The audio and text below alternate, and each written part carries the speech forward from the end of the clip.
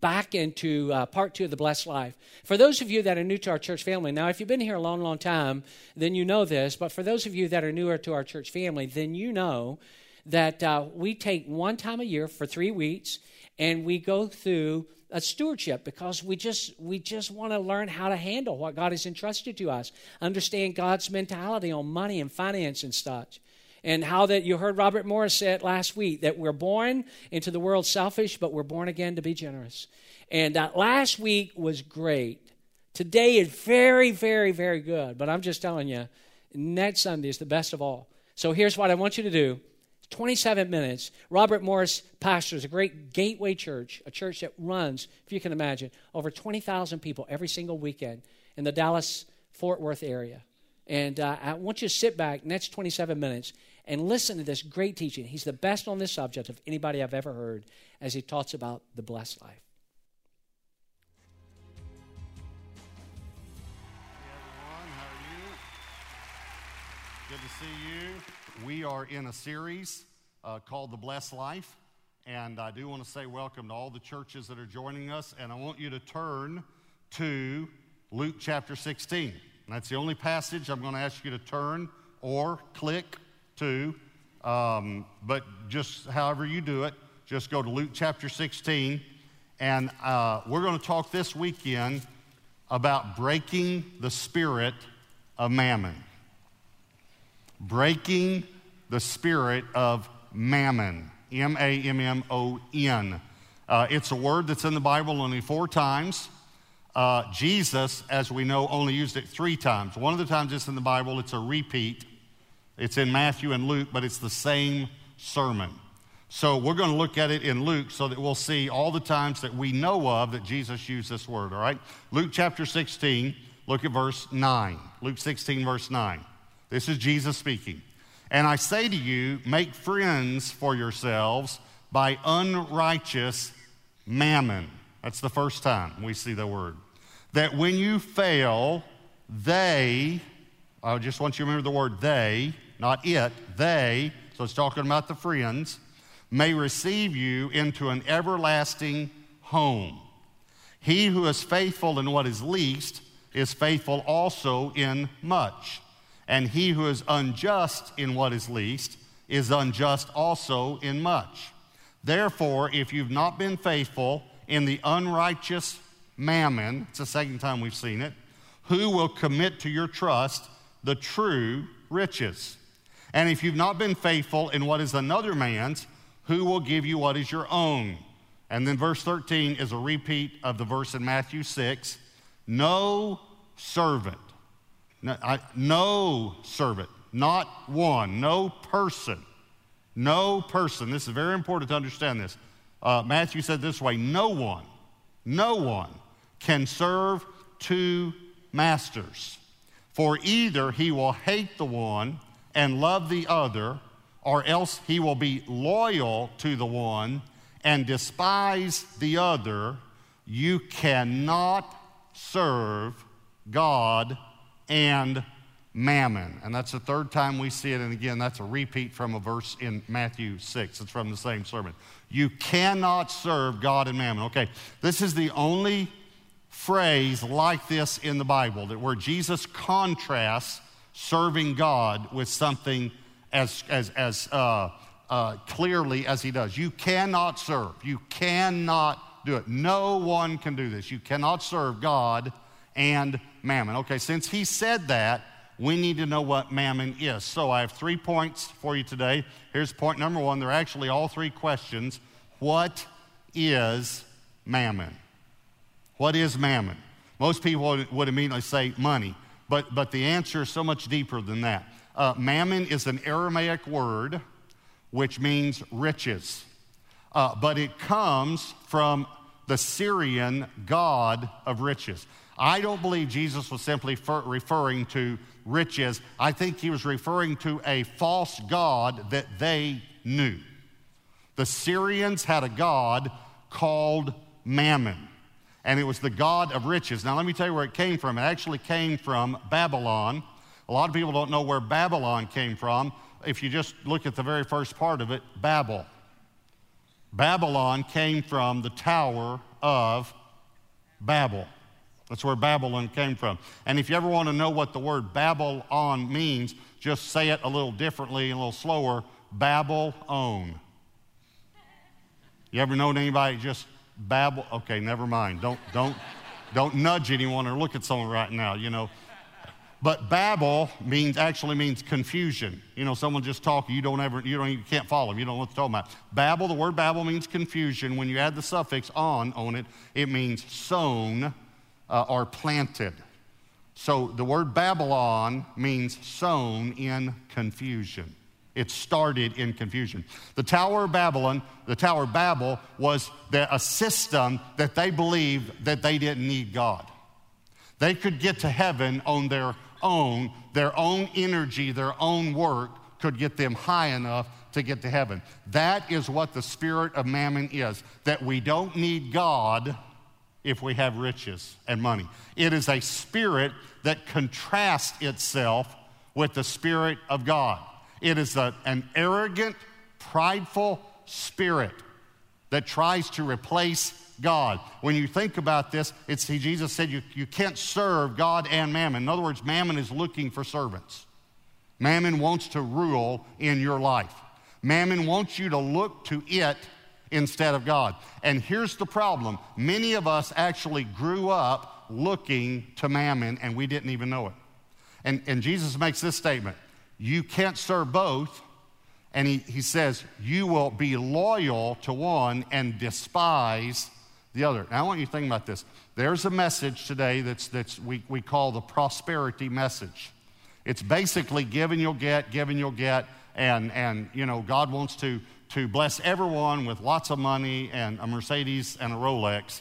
And the problem with that message is that it actually works selfishness and greed into your life instead of out of your life. And the problem with that is it's a mammon message. And here's the problem. You become loyal to that. Now, here's what happens. When people buy into the prosperity message, what happens then is that when something breaks or something goes wrong in their life financially, they despise God. They get mad at God. And here's the reason they get mad at God or despise God, because they're loyal to mammon. Jesus said if you're loyal to mammon, you'll despise God. Mammon wants to take God's place. Mammon actually promises us everything that only God can give us. You think about it. Mammon promises us identity, security, significance, happiness, joy, all these things only God can give. Listen, only God can give peace, love, and joy. Only God. Mammon can't. Mammon can never deliver on its promise. Mammon wants to rule. You can't serve God and mammon. I'll tell you something that might shock you about mammon. Mammon is the spirit of Antichrist. And I'll prove it to you by a very simple verse that all of you know, but it's shocking how many people never put this together. The spirit of Antichrist does not rule through the threat of nuclear war. The spirit of Antichrist rules through the threat of not being able to buy and sell. That's mammon. If you don't bow to me, if you don't take the mark of the beast, you won't be able to provide for your family. See, it's a contrast. All through our lives, mammon is trying to get you to bow to mammon, serve mammon, worship mammon, and Jesus is saying, no, God is the only one that can provide everything you need. God is the only one that can provide identity and security and peace and happiness and joy and love. Only God can. But mammon says he can. Mammon will say, you know, if you had more money, people will listen to you.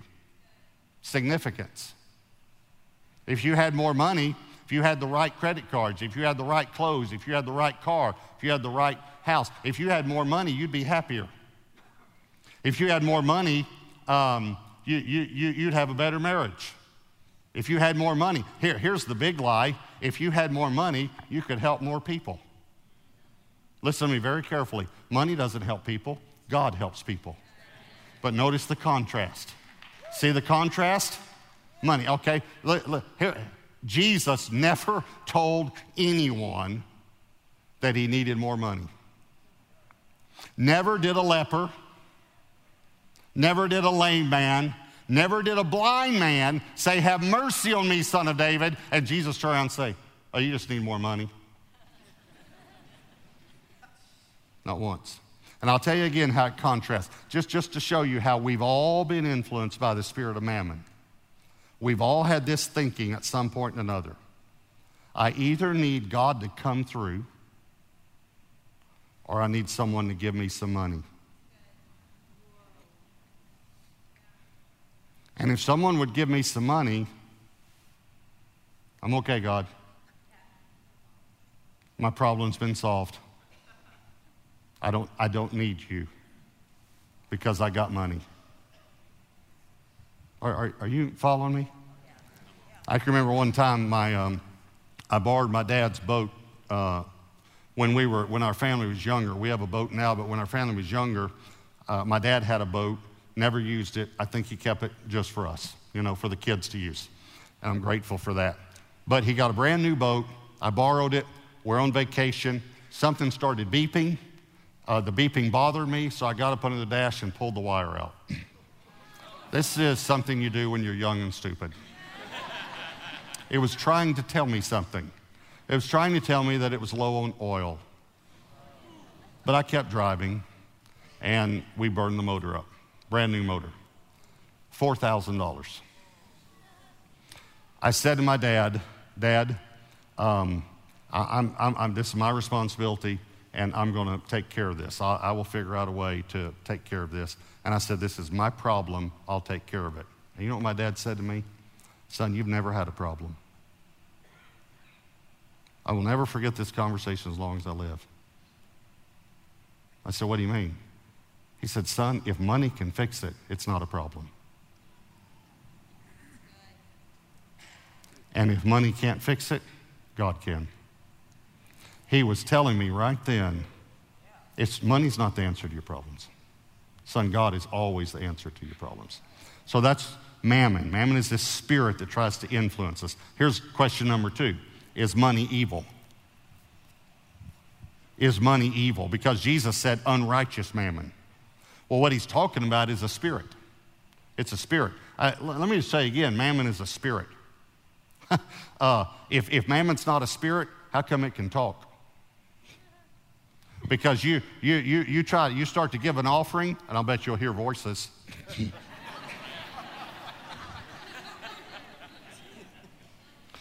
Mammon is a spirit that rests on money. I don't know if you ever thought about it. Can I tell you this? All money has a spirit on it. It either has the spirit of God on it, or it has the spirit of mammon on it. All the money in your account right now either has God's spirit on it or the spirit of mammon. And the way you get God's spirit on it, according to Scripture, is you give the first 10% to the house of God, and God redeems the rest out from under the spirit of this world, which is the spirit of mammon.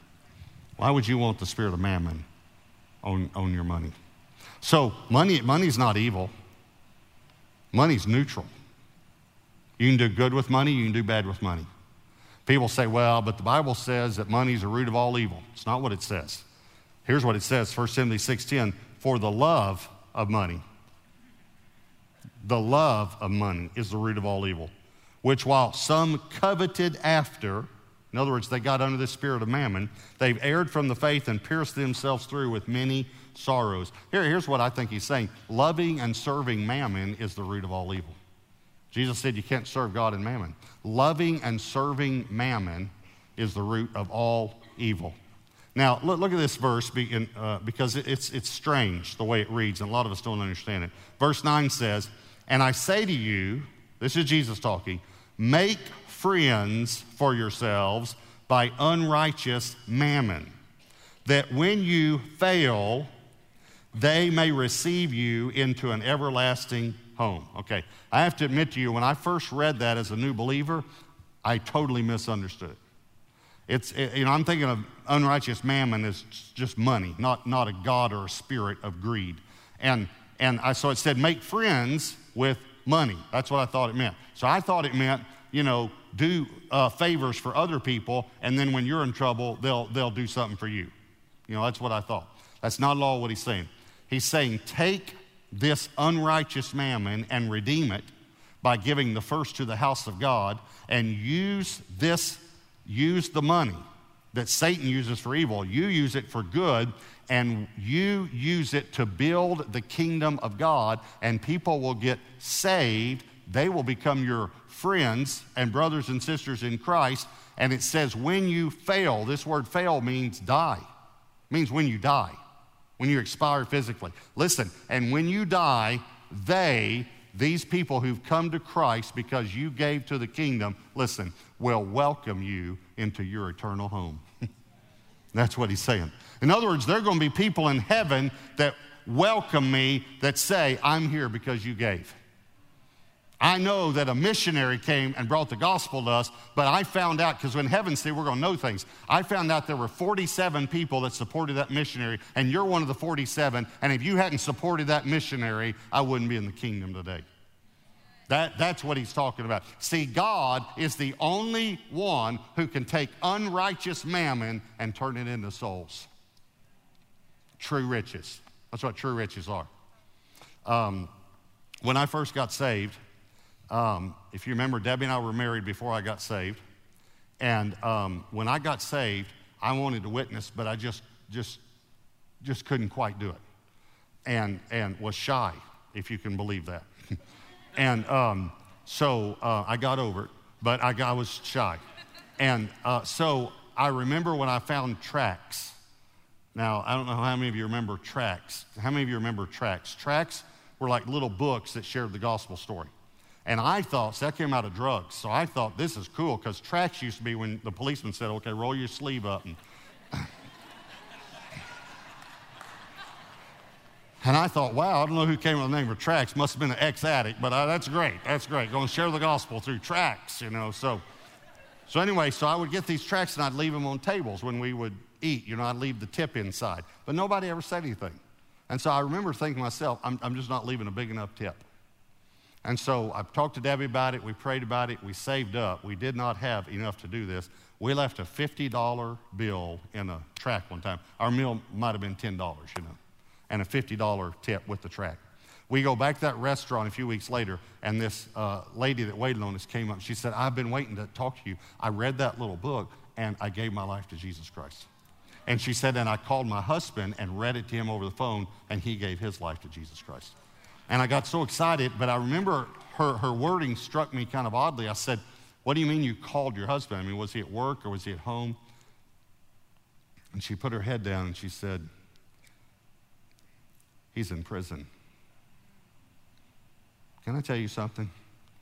I'm going to meet that guy one day. And he's going to say thank you for the $50 tip. Because I got saved because of that. By the way, a few years later, he got out of prison, and Debbie and I had the honor of seeing him and his wife get baptized.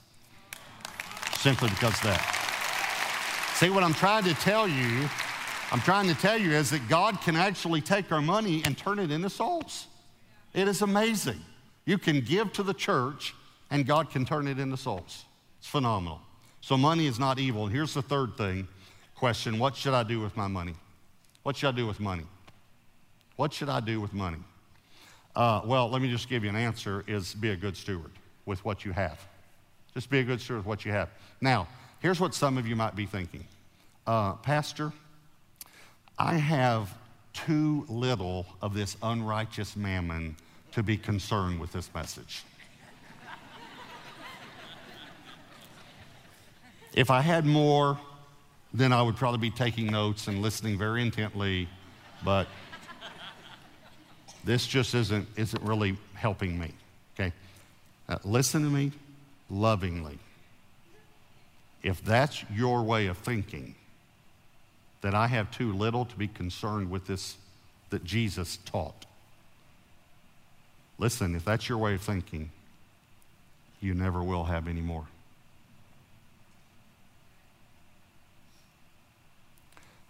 Verse 10 says, he who is faithful in what is least is faithful also in much. And he who is unjust in what is least is unjust also in much. Please hear me.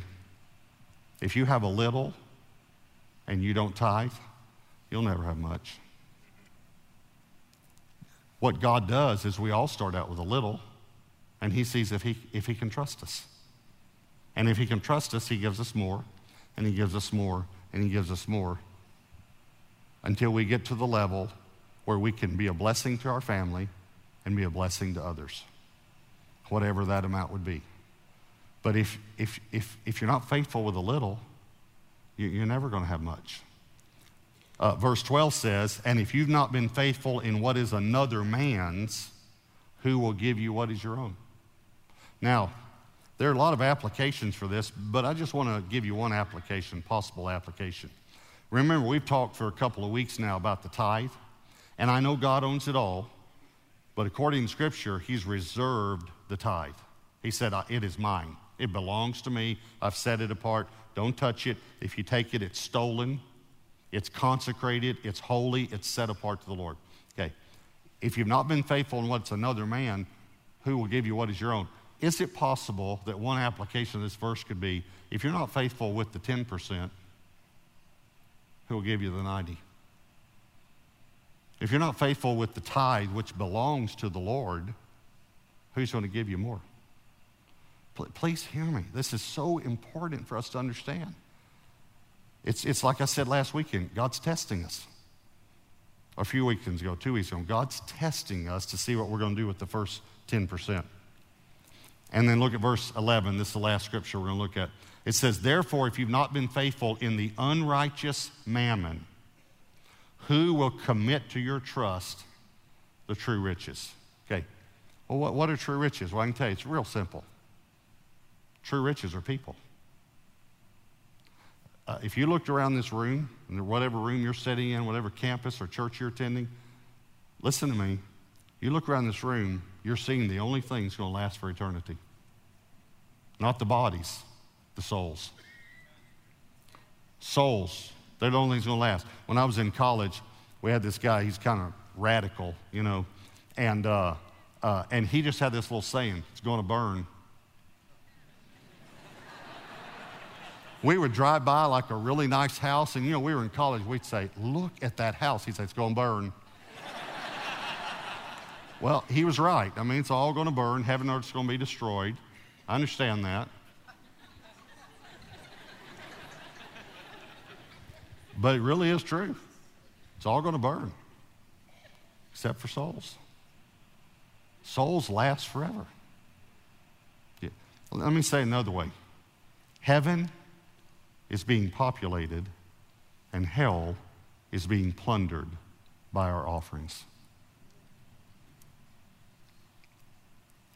That's why it's so important for me to give, and why I see it as a spiritual act, because when I give, people are getting saved. God is taking what was unrighteous mammon. I've redeemed it by giving the first to him, and then as I give offerings, he's turning it into true riches. True riches are people. When Ethan, my son-in-law, and Elaine, my daughter, started dating, Ethan came to me and talked to me first, and I set up guidelines, you know, for him. And because I wanted to see if he'd honor me. Here's the reason. If he wouldn't honor me, he wouldn't honor her. That's for some of the young men here. And so I brought him in, we talked. I also showed him my gun collection, by the way. But I gave him some rules to follow and some things, you know, and then after a few months, and he did it. He did everything right. He did everything right. He did everything I told him to do. So after a few months, I gave him the okay to start dating. And so one night they're at 7, our young adult group, and they're standing around talking with a group of young adults afterwards, and they were talking about what it would be like to date the pastor's daughter, you know. And it's Ethan and Elaine and 7 or 8 other young adults, you know. And it was funny because one of them said to Elaine, you know, your dad is so strict on tithing. I'll bet he checks the tithing records of the guys that want to date you. And Elaine said, he does. And when she said that, Ethan went, uh-oh. And Elaine said, what are you saying? You told me you tithed. You told me you tithed. What are you saying uh-oh for? And Ethan said, well, there was one time I was one day late. And he explained to her, she said, what do you mean? He said, well, I would always do my tithe. I'd get paid on Friday. So at work, I would go online and do my tithe because I didn't have internet at home because it cost so much, and he's a real good steward. And so said I didn't have internet at home, so I would always do it at work on Friday when I got paid. But one Friday, I didn't go to work. I didn't have to work that Friday. I had to work Saturday, so I did it on Saturday. But I've always regretted that my tithe wasn't, every Friday, that it was one day late. And they got to laughing, and they said, to Elaine, they said, your dad's not going to notice that. And Elaine said, yes, he will. So they said, why don't you ask him? So she came home that night. She said, hey, Dad, did you check Ethan's tithing record? I said, yeah, I sure did.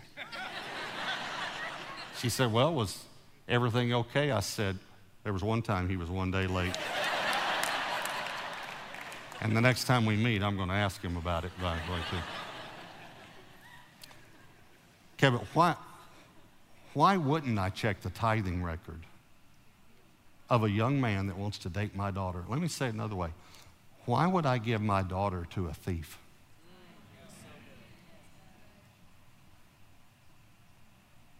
If he can't even handle money,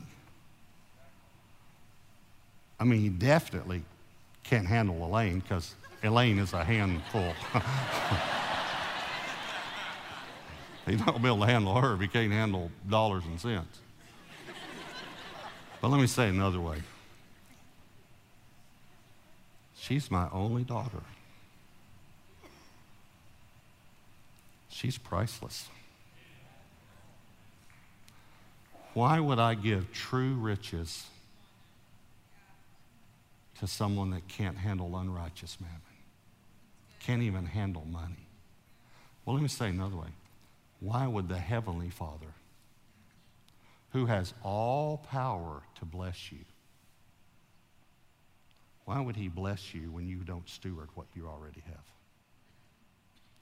I want you to bow your heads and close your eyes.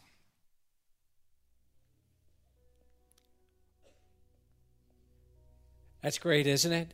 Huh? It's helpful. What an important, we can clap about it, sure. Robert Morris communicates this whole idea better than anybody I've ever heard. You've heard me mention that. And I'm just telling you, next week, you've got to be here. It's the most phenomenal teaching I've ever heard in my life on this subject. It's the best. What he will share next week is the last couple of weeks have been incredible, but it's so far better, and it's going to make so much sense to you. And I've told you last weekend that these are very, very important for weekends for our church. You're going to want to be here for that. The week after, I'm going to talk to you about something that you don't know about yourself, the way that God has wired you up. The week after that is Palm Sunday. And we're going to be talking about just making this huge splits and effort to reach our unchurched family members and friends and neighbors and coworkers. And then the week after that is Easter, and it's going to be a wonderful day. And I'm just encouraging you, be here every single week. Now, here's what we're going to do today. We're going to end this service the way we started this service, with worship. We're going to do one song, and we've got time to do it. So here's what I want you to do. I want you to stand up on your feet. Everybody, stand up. If somebody's asleep, go ahead and knock them in the head in Jesus' name and say, we're about to worship. And this is not a dismissal. We're going to do one song so you don't leave. And then Pastor Randy will pray, and we're going to go about the business of the Father this week. So we started with worship. Let's end with worship. How many of you would agree our God is worthy of all honor and all glory and all praise? Do you believe that? So let's give it to him.